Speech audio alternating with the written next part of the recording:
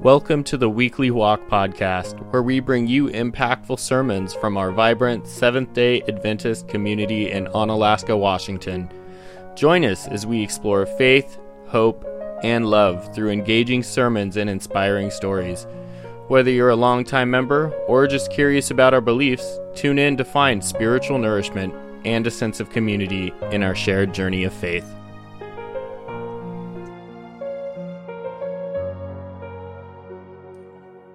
Good morning and happy Sabbath. Good morning and happy Sabbath. Brother Jordan is not here, but he has requested that I record the sermon and the message because some of you may or some of you do not know he has a podcast for the Onalaska Seventh-day Adventist Church, which you can download on your phones.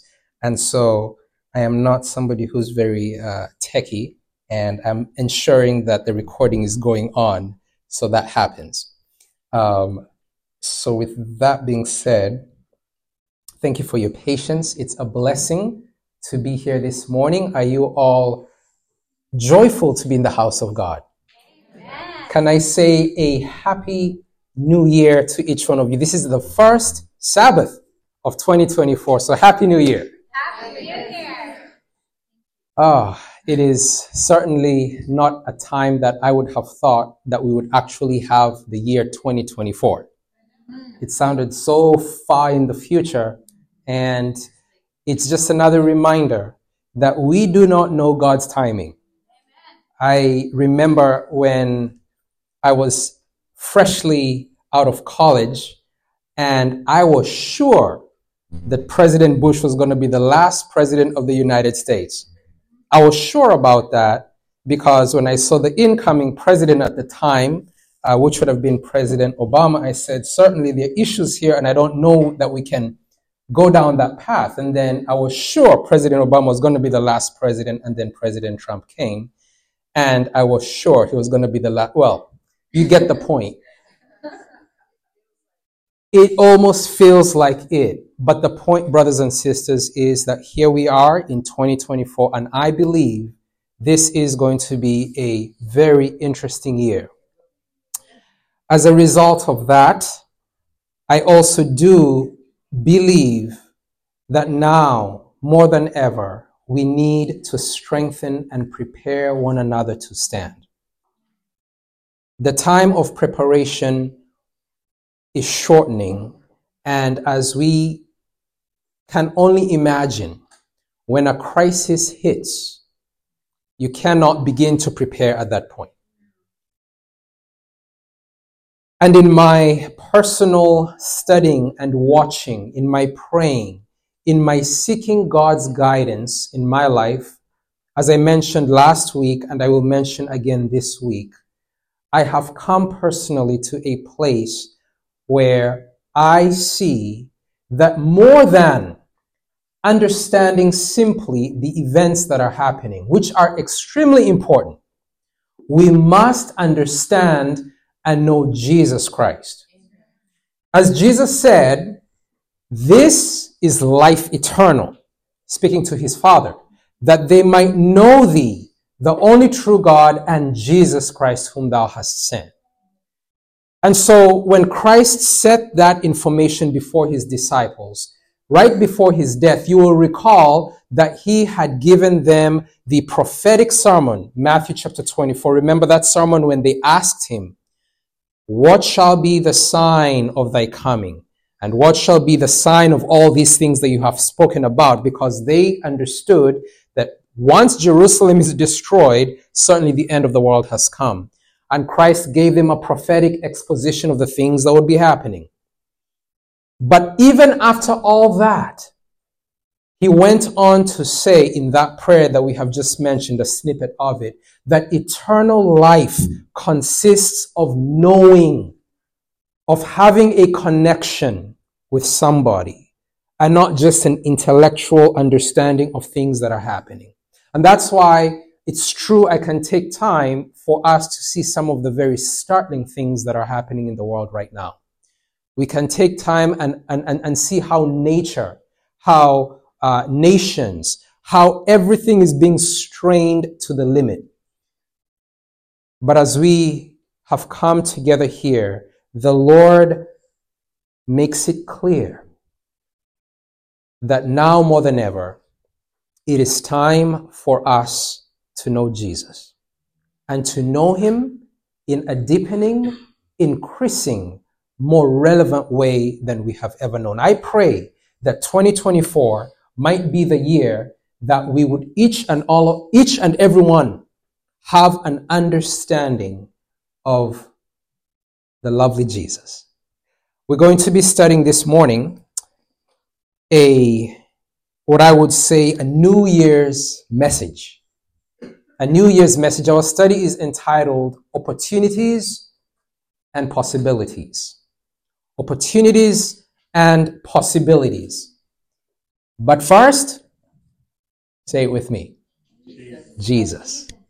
Let us have a prayer and we will enter into God's holy word. Please pray with me as we come before the Father's presence. Father,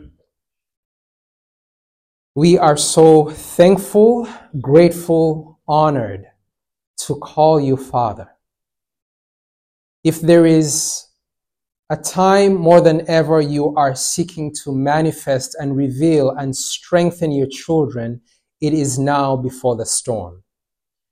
This is what was revealed by the Revelator when the winds were beginning to blow, and an angel came from the east, crying with a loud voice, "Hurt not the earth, nor the trees, nor the grass, nor any man, except those who have the seal of God, or till we have sealed on the foreheads the servants of God." And then again, it was revealed that that seal on the foreheads, in their foreheads, was the name of the Father.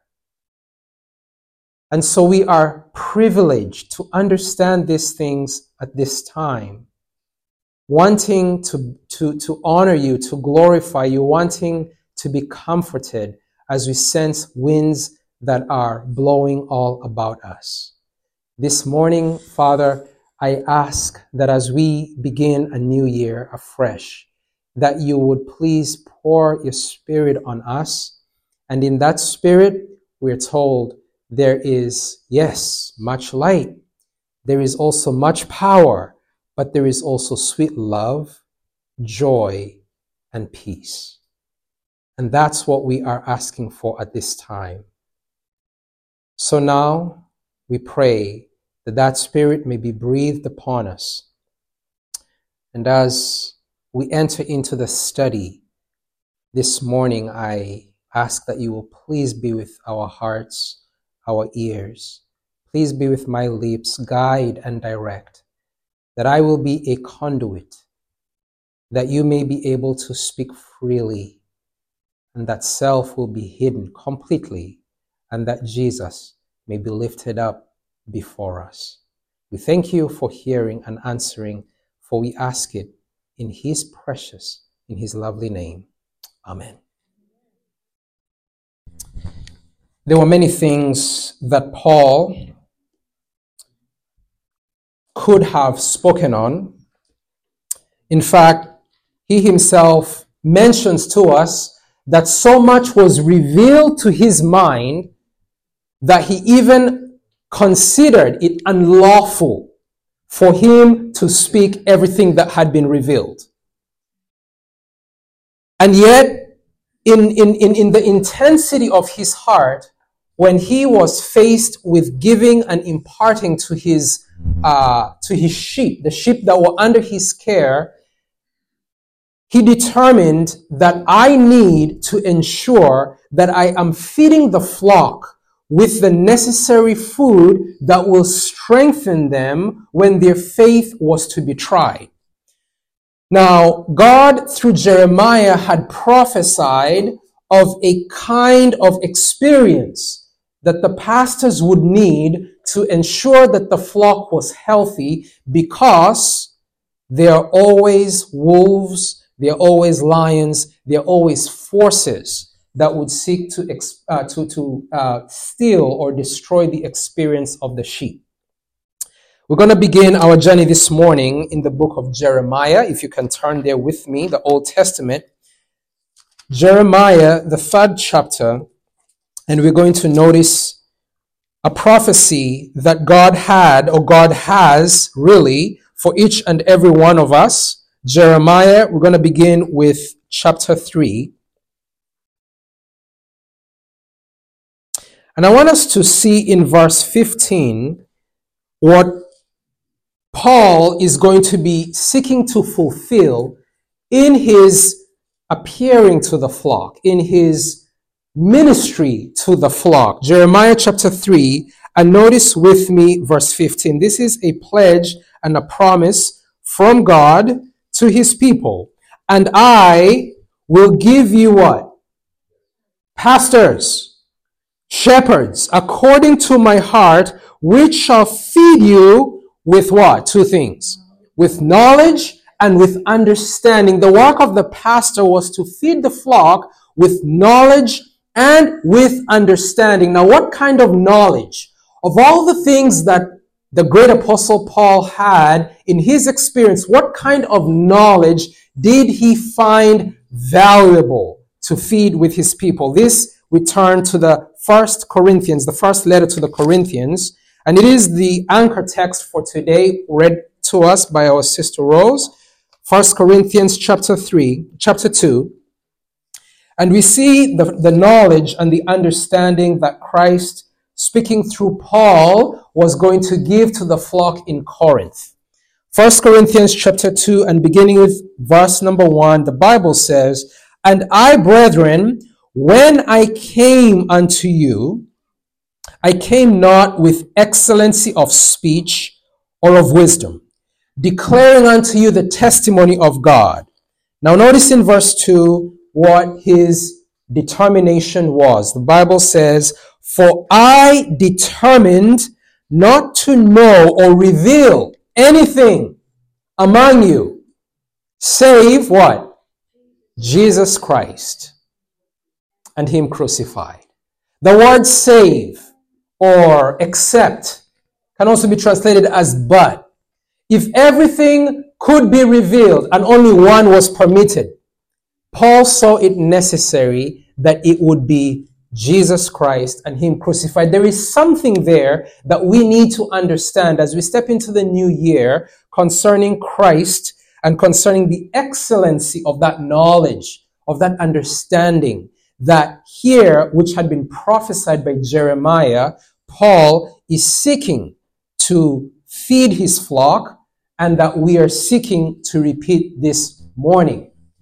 Opportunities and possibilities. When you think of a new year, many of us think of this as another opportunity to press the reset button.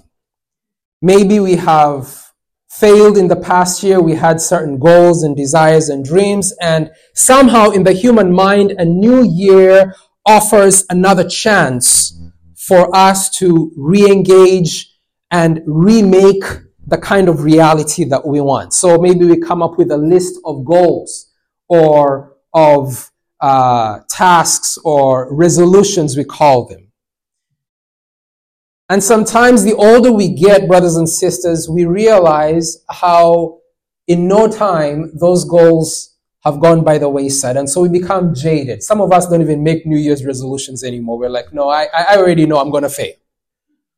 But there is something about a new year that offers a new opportunity or a new possibility. And all these things are a symbol for hope. Hope that this can be a better year. In fact, when we were taking our praises and prayer requests this morning, several times we heard the request, I hope that this year will be a good year, will be a better year. So a new year is a symbol of a new beginning, as it were, or hope. But the reality, brothers and sisters, in a world that is increasingly hectic, frantic, disillusioned, reveals to us that this hope, as quickly as it comes, can be quickly shattered. And so is there anything that can anchor us? Is there anything that can hold us when everything around us seems to be failing? And so Jesus is the answer. Now, over here on the screen, we have what I call a false first. I know some of you may have seen this sign. Some people have it on their kitchen. But first, coffee, right? Has anyone seen that sign before? I've seen it several times. I've gone to people's homes, or maybe you may have it. And this is a false first, but I want us to think about what this means as we get into the thought and the study this morning.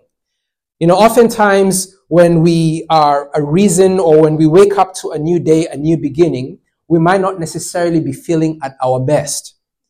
And so we need something to give us energy, to give us pep, to give us strength.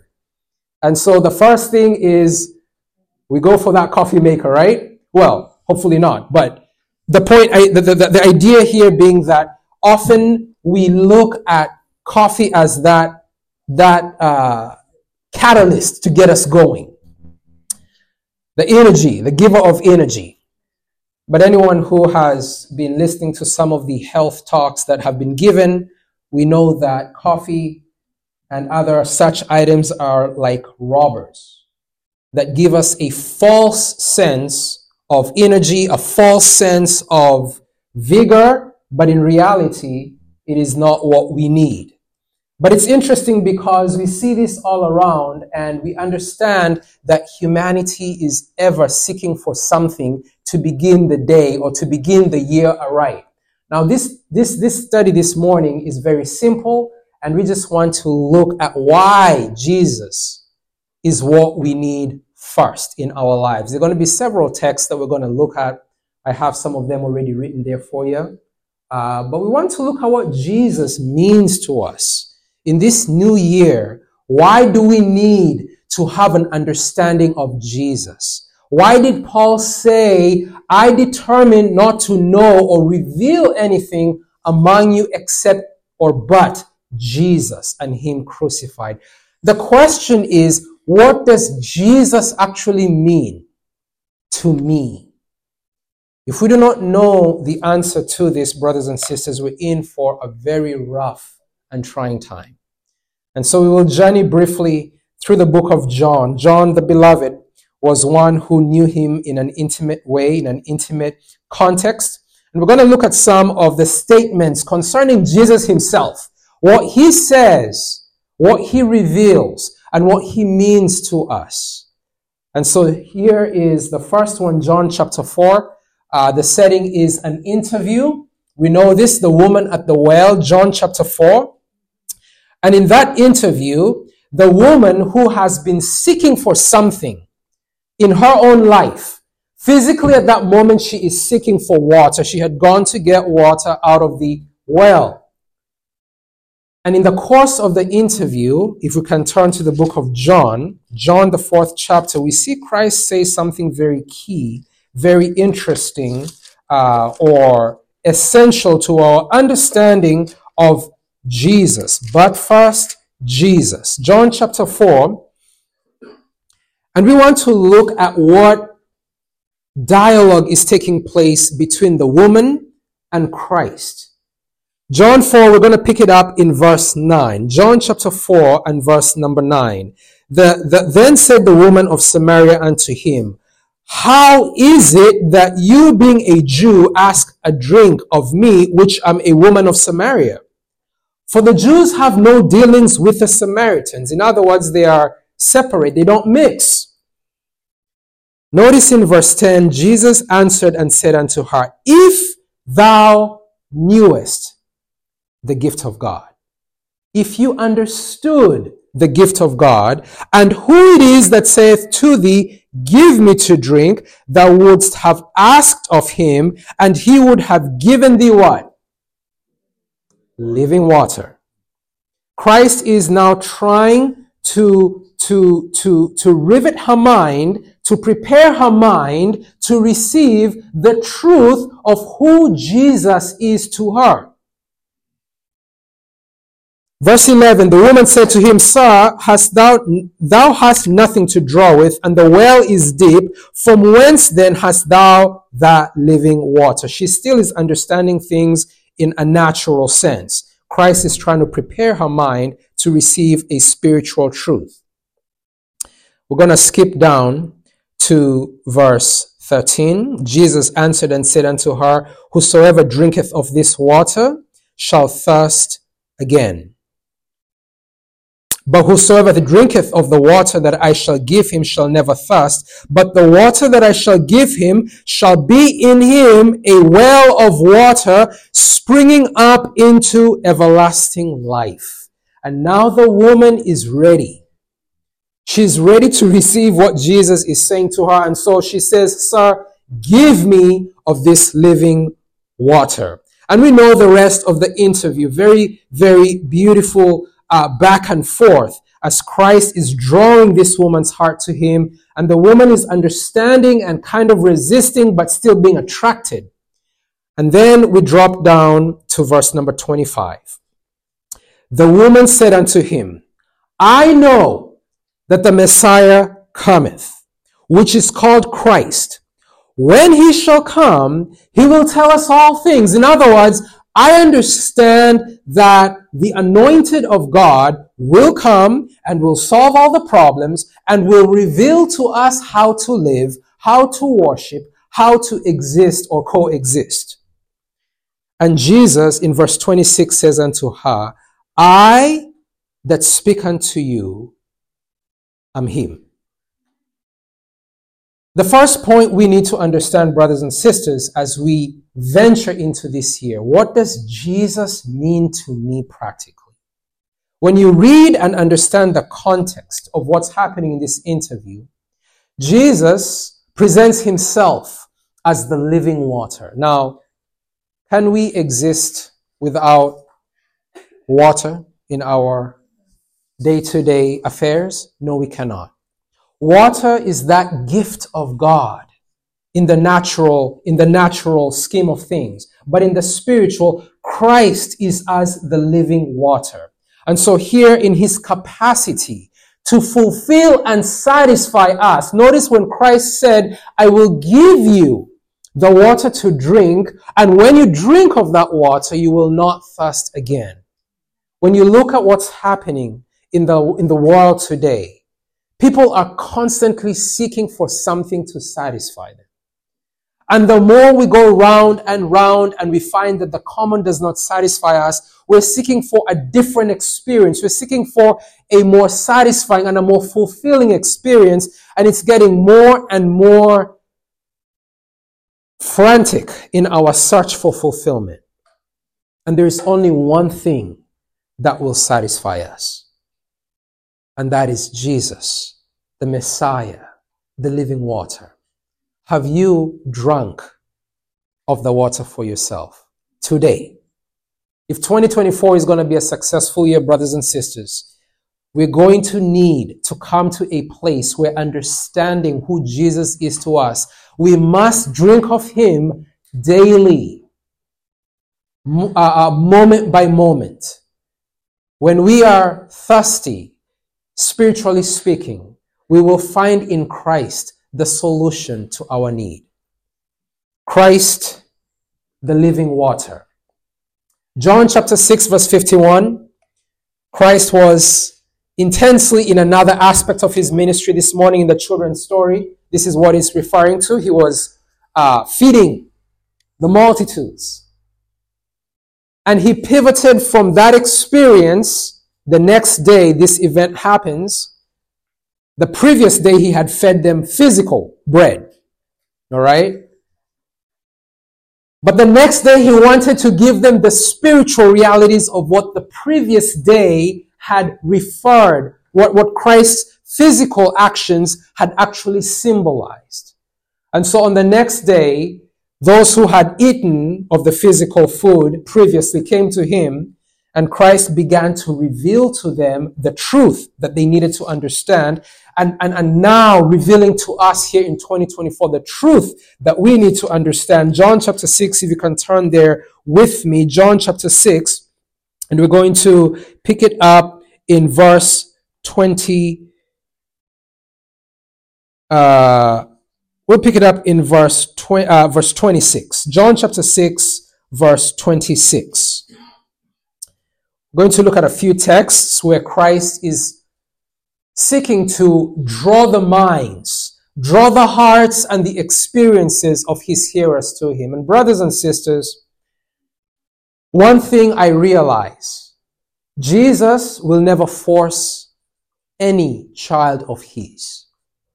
Part of his pact or covenant of love is hinged on the fact that you and I, his child, needs to make that decision to come to him for themselves.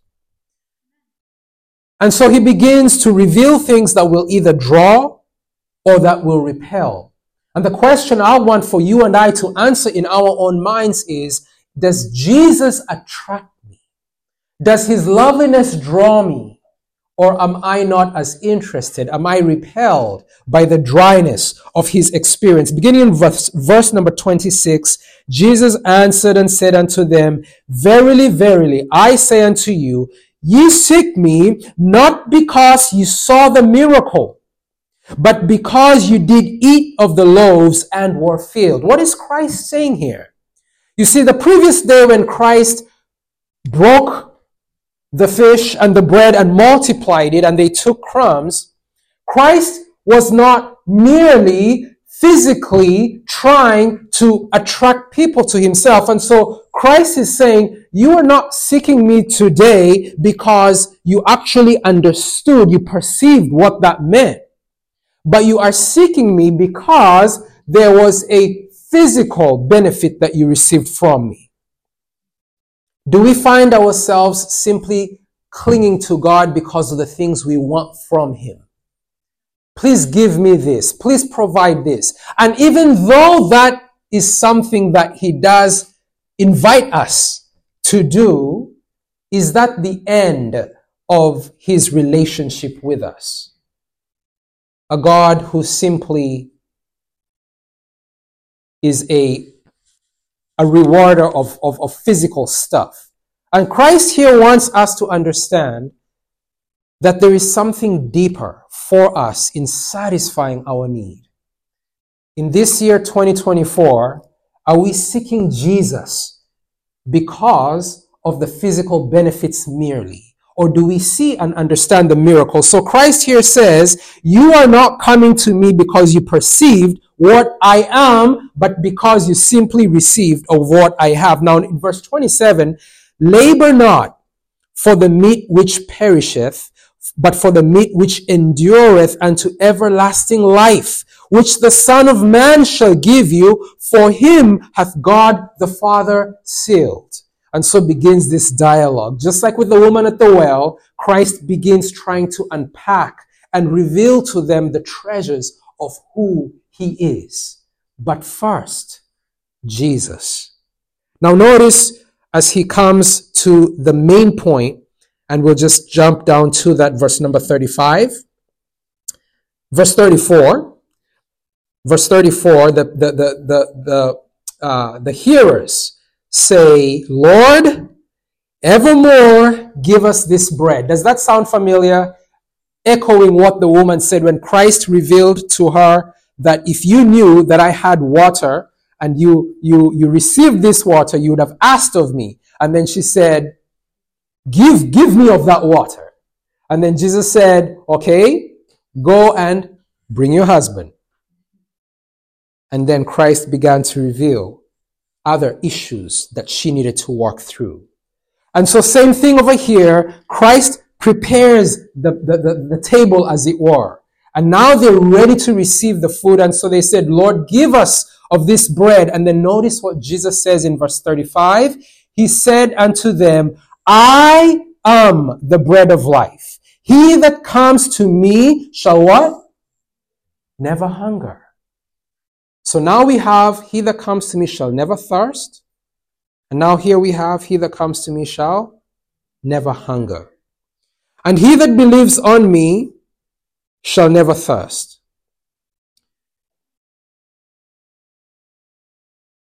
Back back and forth, they will continue talking. We're not going to go through the entire interview here. But what is very evident is it does not go very well. In fact, if you notice, just going all the way to verse, let's first look at verse 41. The Jews then did what? They murmured, they complained, they grumbled at him because he said, I am the bread which came down from heaven. And I want to break this down applicably for us. When Christ comes to you as the bread, as what you need, as was revealed to the children, give us this day our daily bread. When God gives Christ his ways, his truth, his correction to you, will you be found murmuring, grumbling, complaining about what God has given? We may perhaps not readily want to admit or think that that's the case, but how many of us have been struggling with a problem that does not seem to have any let up? Maybe it's a sickness, maybe it's an annoying individual, maybe it's a thorny issue, whatever it is, and the first or natural thing to do is to murmur or complain. I want to suggest, brothers and sisters, that in this new year, consider that Christ may be hidden in that problem, in that bread. I don't know if you understand what I'm saying. The problems that come to us are actually sometimes the living bread that we need. Okay, let us go to Deuteronomy real quick and then we'll move on. I just want us to see this. Do you remember in the wilderness how God gave the children manna to eat for 40 years? Why did he do that? Turn with me, Deuteronomy chapter 8, for us to appreciate and understand what was happening. Deuteronomy chapter 8. And notice with me in verse number 2 and 3. Deuteronomy chapter 8, verse 2 and 3. And thou shalt remember all the way which the Lord thy God led thee this 40 years in the wilderness, to humble thee and to prove thee, to know or reveal what was in thine heart, whether you would keep his commandments or no. And then in verse 3, and he did what? He humbled thee, and he suffered thee to hunger, and fed thee with manna which thou knewest not, neither did your fathers know, that he might make thee know that man does not live by bread only, but by every word that proceeds out of the mouth of the Lord does man live. And when we pray to God, and God perhaps is not answering or taking away the thorn, could it be that that's his word or bread for us? That's what I mean when I say that Jesus, being the living bread, may be couched, may be hidden in some of the problems, some of the trials, some of the annoyances that we may be called to bear this year. And instead of murmuring and grumbling, if we can go back to John chapter 6, are we ready to receive of that bread of life? Verse 51, let's just read that before we move on. John chapter 6 and verse 51. Jesus again says, I am the living bread which came down from heaven. If any man eat of this bread, he shall live forever. And the bread that I will give is my flesh, which I will give for the bread of life. And now the Jews are striving. I mean, if I can use the term, everything just has broken loose. Christ is saying things that should not be said. So now, from murmuring and grumbling, now they are striving. And Christ does not let up. In fact, he intensifies his statement, and it becomes so heated, as it were, that when you come to the end of it, John chapter 6 and verse 66, the Bible says, from that time, many of his disciples did what? Went back and walked no more with him. What does that mean for us? There are going to be experiences, brothers and sisters, that God in his infinite mercy might be giving us to eat. And if we murmur and strive and complain and refuse the bread that is to humble us, that is to try us, we will find ourselves in a position that we find no more attraction in God's ways. And the warning here for us is to take heed. Take heed, brothers and sisters. Christ is the living water. Christ is the living bread. But Jesus also says to us, I am the what?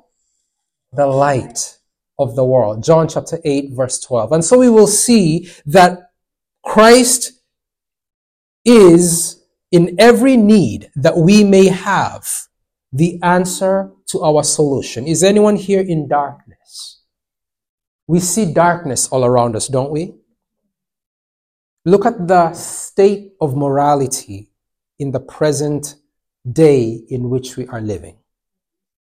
The confusion is out of this world. Men, women, children, the darkness is beyond comprehension, as it were. But what does Jesus say? I am the light of the world. Brothers and sisters,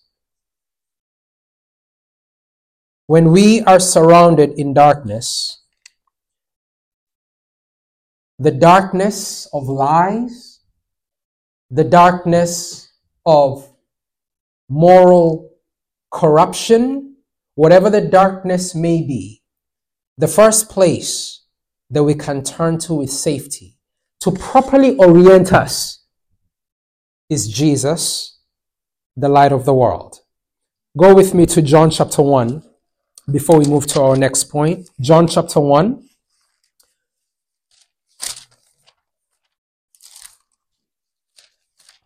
And we will pick up in verse 5.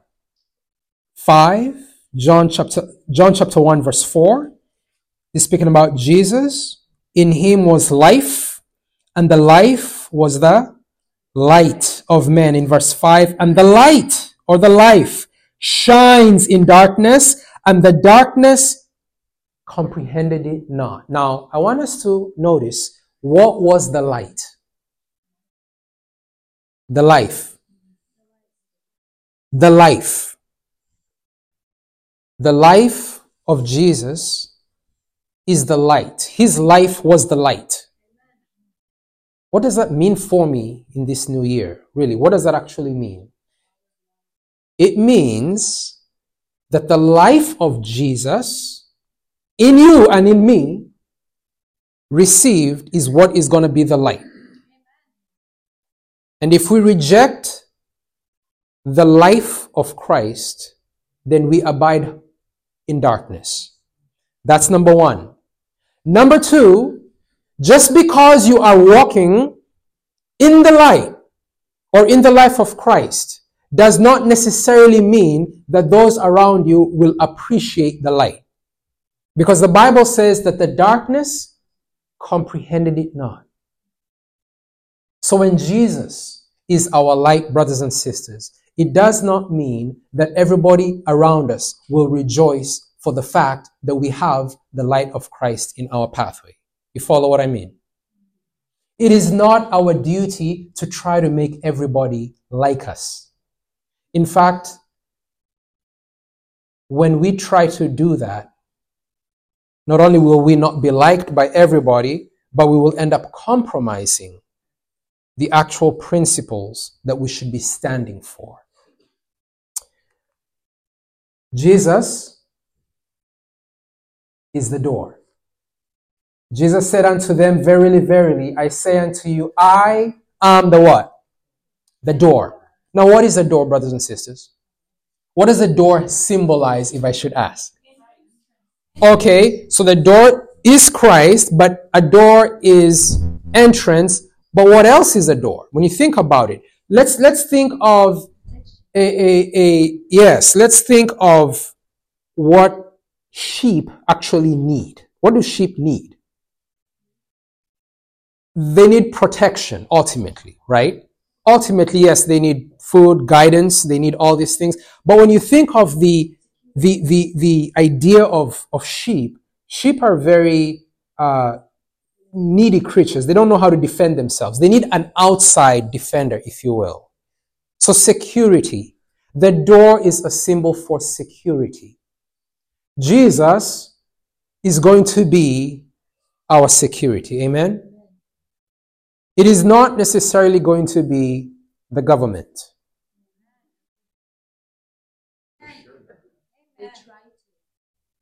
Jesus is going to be the one who we need to understand is our shield. Abraham understood this. The passage where God came and spoke to him and said, I am thy shield and thy exceeding great reward, was a great source of comfort. And as we enter into a year that is unpredictable, we have no idea what this year has in store.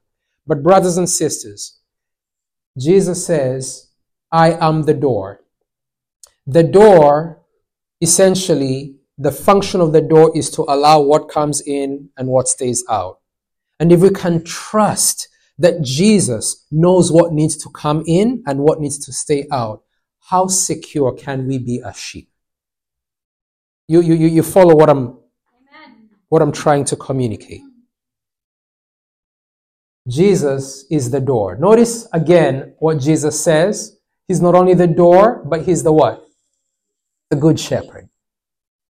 Jesus knows what the sheep need. Jesus knows what you and I individually need. Brothers and sisters, this point is so important. Perhaps it may seem a little obvious, but when you actually break down what it is saying, when we understand what this means, we can have peace in the middle of the storm. If Jesus knows what I need because he's the shepherd, then what need do I have of being worried and of being concerned and of being frazzled by the things that are happening around me? None. Let us just quickly finish up with the other ones. Jesus said unto him, I am the way, the truth, and the life. No man cometh unto the Father but by me. So what does Jesus mean to you? Just going to go to Matthew. If you can turn with me, Matthew chapter 16, as we begin our descent. Matthew chapter 16. Men, the world, the church may have their ideas of who Jesus is. And we have seen that we need Jesus first.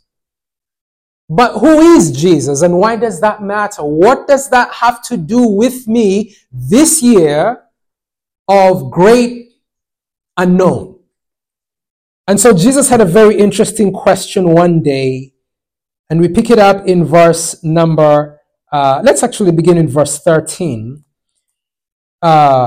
He asks a question that I think each one of us needs to understand when we say, but first Jesus.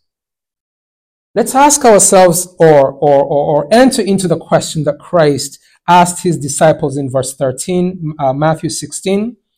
When Jesus came into the coast of Caesarea Philippi, he asked his disciples, he asks you and I today, saying, whom do men say that I, the Son of Man, am?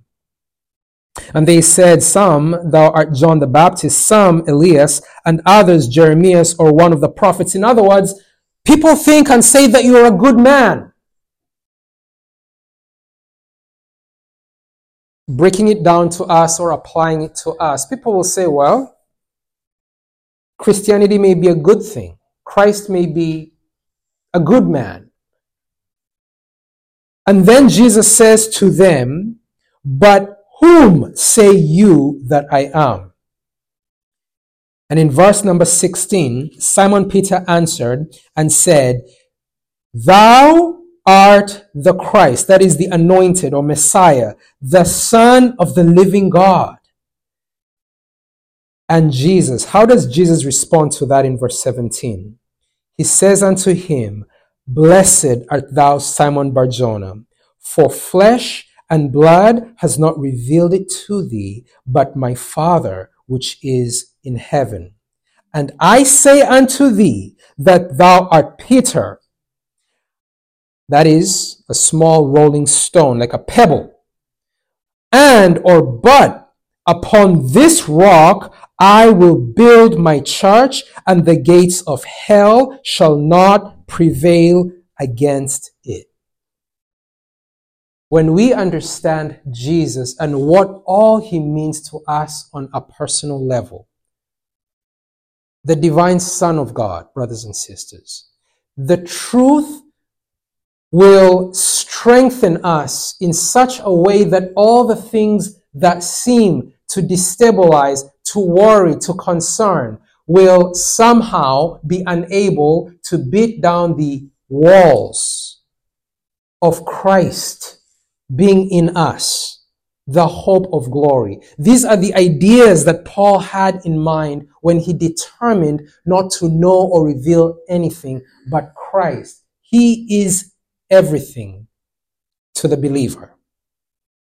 And when Peter revealed this truth, Christ said, "It was not you or any other individual who has revealed this to you. It is my Father who's revealing these things, because hell is going to seek to prevail against the church."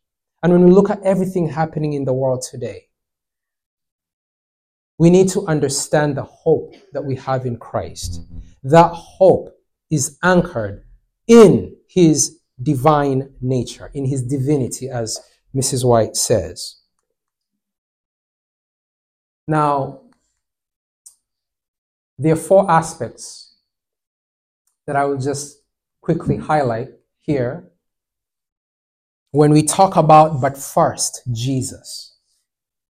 4 things that Christ offers you and me today. I'll just quickly mention them as we close.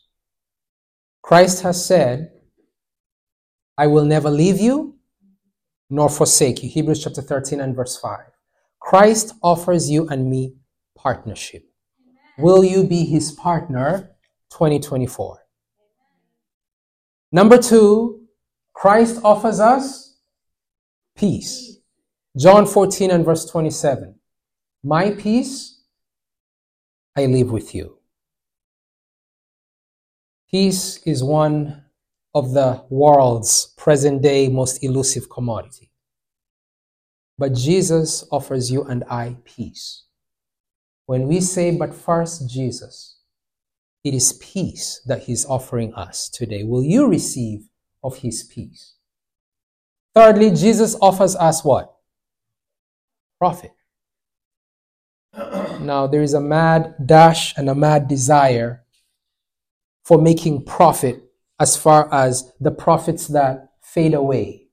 The money, the gold, the treasures of this earth. And the Bible says those things are elusive. They will pass away. Not that there's anything intrinsically evil, but they're not going to endure to eternal life. But speaking about Jesus, he will teach you and I how to profit. Finally, Jesus offers you and I power. The power, as it were, to tread on serpents, the discouragements, the sensitive areas that may bring us down, whatever those things may be. Christ offers us power to have dominion over the enemy and over all his schemes for us. Those 4 things, brothers and sisters, is what, when we use the term, "But first Jesus," is his offering for us. We have seen this afternoon Christ in his fullness as living water, as bread, as a door, as light, as the good shepherd. We have seen him as the Messiah, as the Son of the living God. He is what we need in 2024. And I would leave or close by asking you this question. Will you take Jesus first? Amen. I pray, I encourage and I exhort each and every one of you. The first thing when you rise in the morning, make it a habit. Try it. Make it a habit. Thank you, Lord, for this new day. Learn to talk to him as you would talk to your partner. The very first thing, even before you open your eyes, when you're still coming into the realization that a new day has begun, right? It's not the coffee. It is the true and living energy, Jesus. And we will find in him the solution to all our needs. Can we at least place ourselves in a willing position? I don't want to ask, can we make that resolution? Because our resolutions, our promises are like ropes of sand. But at least are we willing to give him a chance to enter into a living connection with us? Are we willing, brothers and sisters, for that? If we are, I know that though we do not understand what 2024 has, we can know that if Christ is by our side, the gates of hell may try to prevail, but as he said to Peter, they will not be able to prevail against it. May the Lord guide and direct us as we continue in our journey this year, as we have begun a new year, that our walk with him will be solid. My prayer is that the Lord may bless each and every one of you to this end. Let us close in prayer. Father, we have entered into a new year with its new opportunities, its new possibilities. But first, Jesus. We have seen and we believe that what he has to offer us cannot be excelled by anything else that the world has to offer. And I pray that we will not murmur or complain, that we will not strive or reject what you have to offer us. Perhaps it may not be the most appealing. It might not be what we, in our understanding, may have chosen, but what are we compared to you? And so you have given us a solution.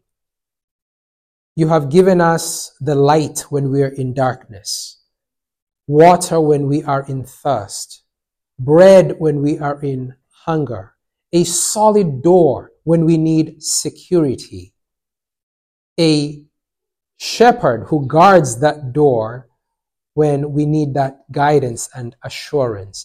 Jesus is all the world to us. Jesus is the answer that the world needs to hear today. And so just like Paul determined not to reveal anything but Jesus, it is my prayer that this year will be a year of exploring practically what does he mean to us. And when we are assailed by the enemy, by those gates of hell as it were, may we remember that it is a divine Savior that we're talking about, that we have hold from beneath and from above. We thank you that he is in full control. We pray that this year may be a year that you will have your way in our life, and that finally we may learn how to walk consistently with you. I pray for old and young. I pray that all of us here may try Jesus. First thing when we rise, last thing when we lay. Thank you for hearing and answering. Thank you for bringing us through this study. We bless you in the precious and lovely name of your Son, Jesus. Amen. Thank you for joining us on this journey through faith and community. As we conclude today's episode, we encourage you to carry the spirit of fellowship and compassion into your week ahead. Remember, in Onalaska and beyond, let's continue to spread love and understanding reflecting the teachings of Christ in all that we do. If you ever find yourself in the neighborhood, feel free to stop in and say hi. We will gladly share a meal with you. Till next week.